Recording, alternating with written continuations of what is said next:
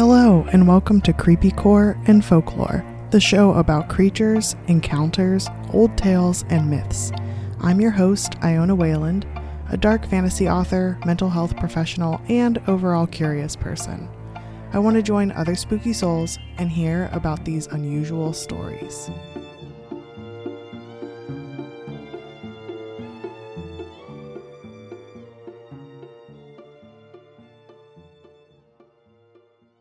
Hello, spooky soul, and welcome to episode 48, where we're going to talk about Midsummer.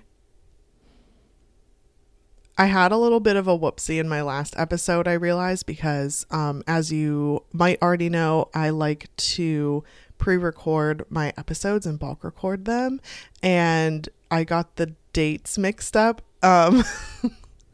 So today is actually Juneteenth. So happy Juneteenth and happy Jubilee Day. And if you are curious to know more about what Juneteenth is, the Emancipation Day, or in my opinion, the true Freedom Day, then you can check out the previous episode all about Father Folktales, where I talk about epic dads from stories and folklore. Also, this week, I basically thought I was a week ahead of where everything was actually happening. But this week is going to be the summer solstice, and that means that we get to celebrate Midsummer. But if you're anything like me, I'd kind of heard that term before. And of course, I'd seen as difficult as it is for me to watch horror movies, I watched Midsummer, that A24 film that's like a horror, and I was able to get through that one.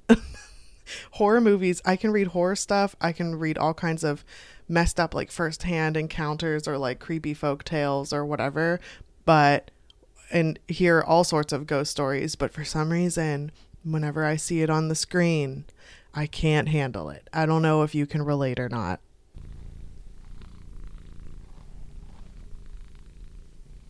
Kachu has graced us with his presence once again, and so I'm glad I could capture a little bit of his purring recording.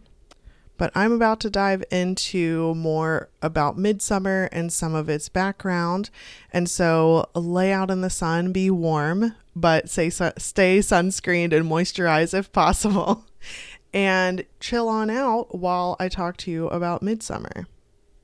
So this is a Scandinavian pagan holiday.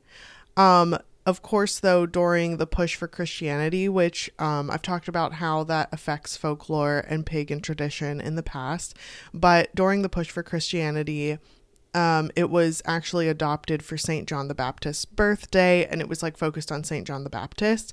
And so if someone has the Christian religion background, then they may celebrate St. John the Baptist Day, but ultimately it has pagan roots. In Sweden specifically, it's a humongous holiday. It's supposed to be celebrated on the weekend. So, and the reason for this is that Parliament made it so that it would be celebrated during the weekend instead of during the weekday wherever, the actual solstice takes place. So it can range each year of being celebrated between June 20th and June 26th. Some of the symbolism behind it and some of the ways that people celebrate it actually reminds me of Beltane. There are these huge fires. There's the maypole, though it's decorated differently, and we'll get into that in a second. And it came from German tradition during the Middle Ages. Like, during the Middle Ages, people brought over the idea of the maypole, and it was adopted into Swedish celebration. And you dance around it and celebrate the greenery that's lush and growing and new. What's funny to me, though, is that I was really confused as to why it was called Midsummer, because you'd think that, the solstice is the beginning of summer. Yes, Midsummer is usually on the day or close to the summer solstice day. However, astronomers say that summer starts like May 1st. And so this would be the middle of summer. And ultimately, it would be halfway through that month and directly opposite of midwinter. So they're trying to focus on, they have that in mind. Whereas what I think is cool is that it's the longest day of the year and the shortest night. And so I think that it's like, oh, we're in the middle. We're at this tipping point, this literal tipping point. So I think that's really interesting. It's definitely associated with nature being more magical and powerful. People will make flower crowns. They'll collect blooms. I saw this one kind of wives' tale or folk tale where you are supposed to gather 7 blooms, all of different kinds, or it could be different shades of color. So like if you gather a bouquet of roses, it needs to be 7 different colors, or you could just go out and find 7 different flowers and you sleep with the buds under your pillow. And that night you're supposed to dream of your future spouse or your future soulmate, which I think is very cute and totally reminiscent of like you're supposed to wear your pajamas inside out and sleep with a marker under your pillow.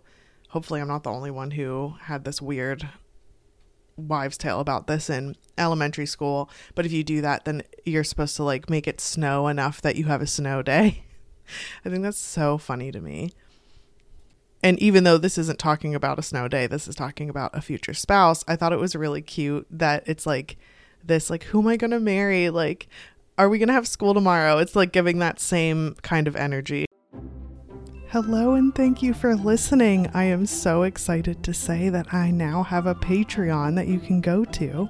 I'll make sure I include the information in the show notes.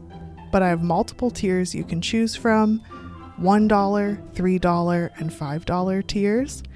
The $1 Spooky Soul tier gives you access to an online Discord community that is filled with fellow spooky souls.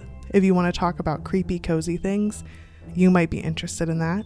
The $2 Cryptid Creature tier lets you have that online community, as well as giving you early access to episodes, bonus content, and secret bonus content. And the $5 Kachoo Cuddler tier, named after my fluffy, squish-faced kitty, lets you have that online community, early access to episodes, and the bonus material.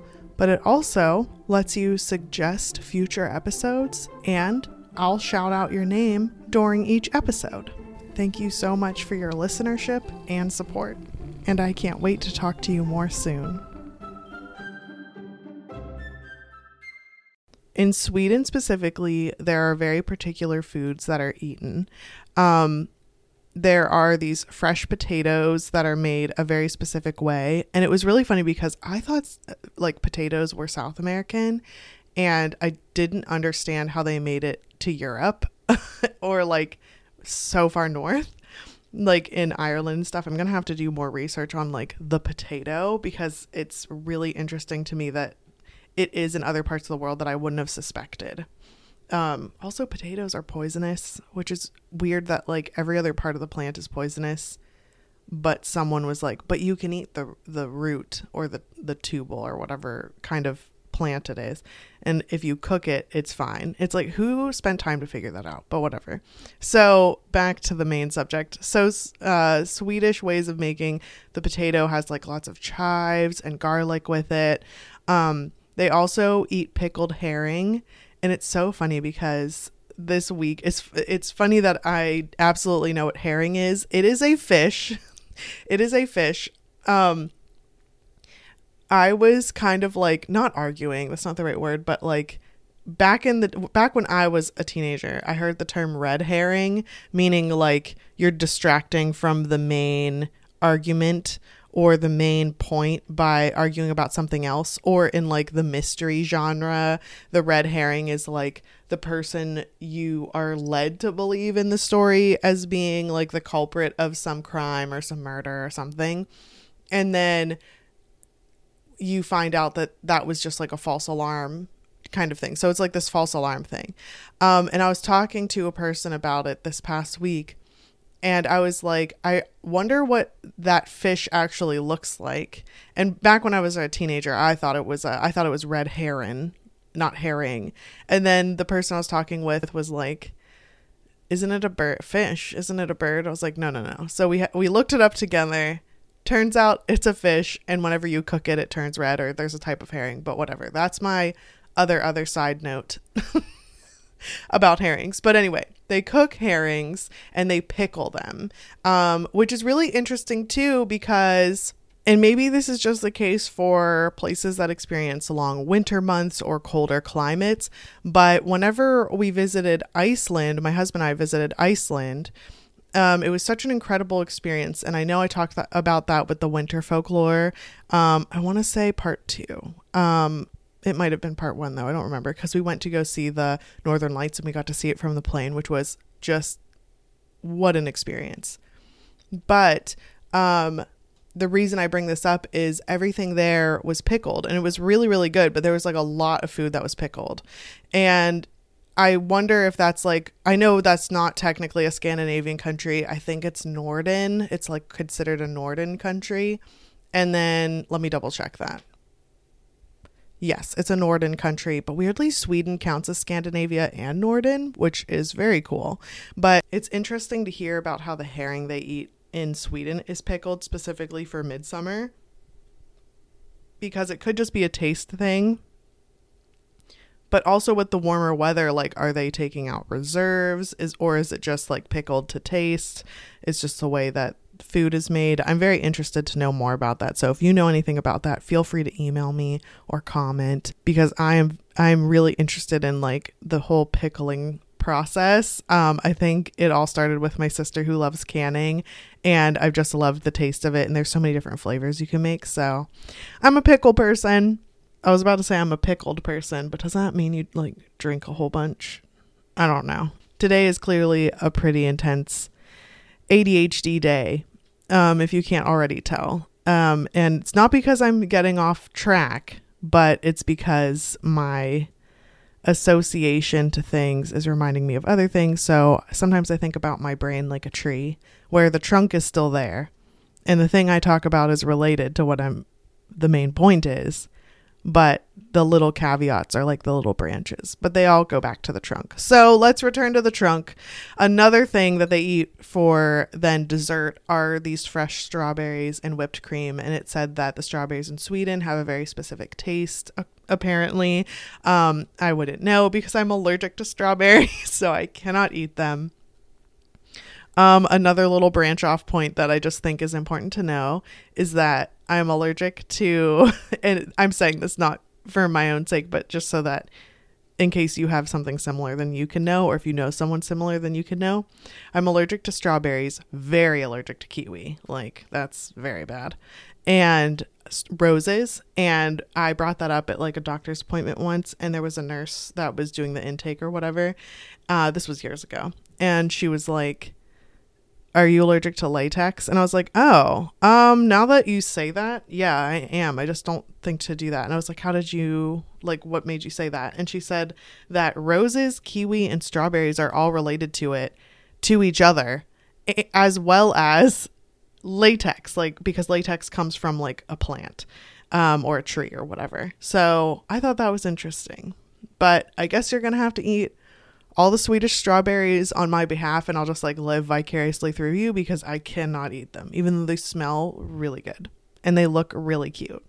But then there's lots of like toasting and drinking, and for every new toast, the person is supposed to like initiate singing like a drinking song, where they use like a similar melody, but then they make up new lyrics. And the article I was using, which of course all the articles I use will be linked in the description, it said something crazy like, if you were to take all the little singing songs, or the pub songs, well, I guess that's more Irish, but if you were to take all those songs that were recorded, these aren't even the ones that are made up on the fly, like how you're supposed to do it in that moment, but all the ones that are like written down and kind of well known, that someone could sing one song after the other, and it would take like 32 or 37 years or something crazy like that. And of course there are these fun games. The article calls them, quote, garden games, such as croquet and the sack race, end quote. I used to play croquet at my abuelita's house, and she would set it up for us. And in case you don't know how to play croquet, what you do is you have like a ball, like these little balls that kind of look like billiard balls. They're like that kind of like heaviness, and you have a croquet mallet with like little stripes that match your colored ball. I forget how many people can play, but a whole bunch of people can play. And you have to hit the ball through these different little wire arches that are teensy, and you hit them through that, each one. It's kind of like a mixture of like putt golf, like mini golf, but with much larger mallets and much larger balls, and you play it in the grass, and it's very fun.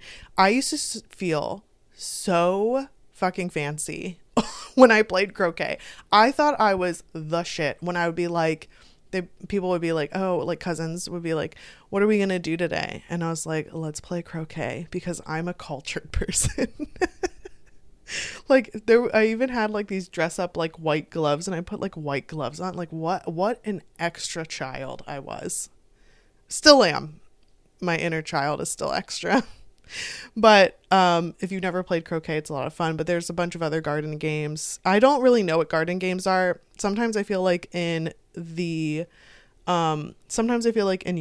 the term garden is used for like a yard. So like yard games, I guess, outdoor games. Then what you can do along with all the other festivities is you can dance and hop around the maypole. And there's this one particular dance where you sing about being a frog, or you sing about frogs, and it's supposed to be like really fun and really cute and silly. And some people will even wear folk costumes to honor their ancestors, which, I mean, you say the word ancestor and I am so there. I am like curious about it. I want to know more stories about it. I want to know what kind of person they were, like what was going on, what led to this moment of like their lineage and shit like that. So I am so here for it. So whenever they dress up in folk costumes, one, they're super beautiful looking. The embroidery, the flower crowns, like so beautiful. And then in honor of ancestors, I almost always think that like honoring ancestors is like a whole thing that's really beneficial and helpful and just like a lovely thing to do. And speaking of the maypole, instead of it being like pink and green and things for spring, like for Beltane, instead it is decorated with greenery, vines. Everything is like just green, which I love. That's my favorite color. So, well, green and purple, but still beautiful. And it just is like this really cool holiday that coincides with nature. Like, I welcome the summer, and people will welcome the summer and enjoy the longest day of the year. And then there's also this like anticipation of magic blooming throughout the night, because it's such a magical night. I know I personally am thriving in the warmth and sunlight. I'm just like soaking in the vitamin D. There's this very specific type of happiness that happens where I almost like shudder with happiness whenever I'm out in the sun. And I know that's not like the best or healthiest thing for my skin to do, but God, I love it so much. Me and the babo and my husband, and even like all the dogs, because you know, I'm crazy and I have 4 dogs and I love them so much. And we all just like romp around outside. My baby, of course, is like obsessed with bubbles, but just this past weekend we got a water table. Oh my God, that kid will not stop playing in the water table. It's so cute. But it's just wonderful to bring everyone outside. You're just like soaking it all in, having fun, celebrating summer and like the warmth and the light. I hope that you had or will have a lovely solstice, and I will talk to you next week. Thanks to all you spooky souls out there for listening to Creepycore and Folklore. Follow on Instagram, Facebook, Twitter, and TikTok if you're looking for more uncanny content. If you have your own tales to tell, you can email creepycoreandfolklore@gmail.com. If you liked this, please leave a review wherever you get your podcasts, or tell a friend who might enjoy these stories to spread the word. If you're interested in dark fantasy, check out my Hollowverse series. Ashes is available now in paperback and ebook on Amazon and audiobook on Audible, and the sequel is underway. I'm Iona Wayland, and I'll see you next time.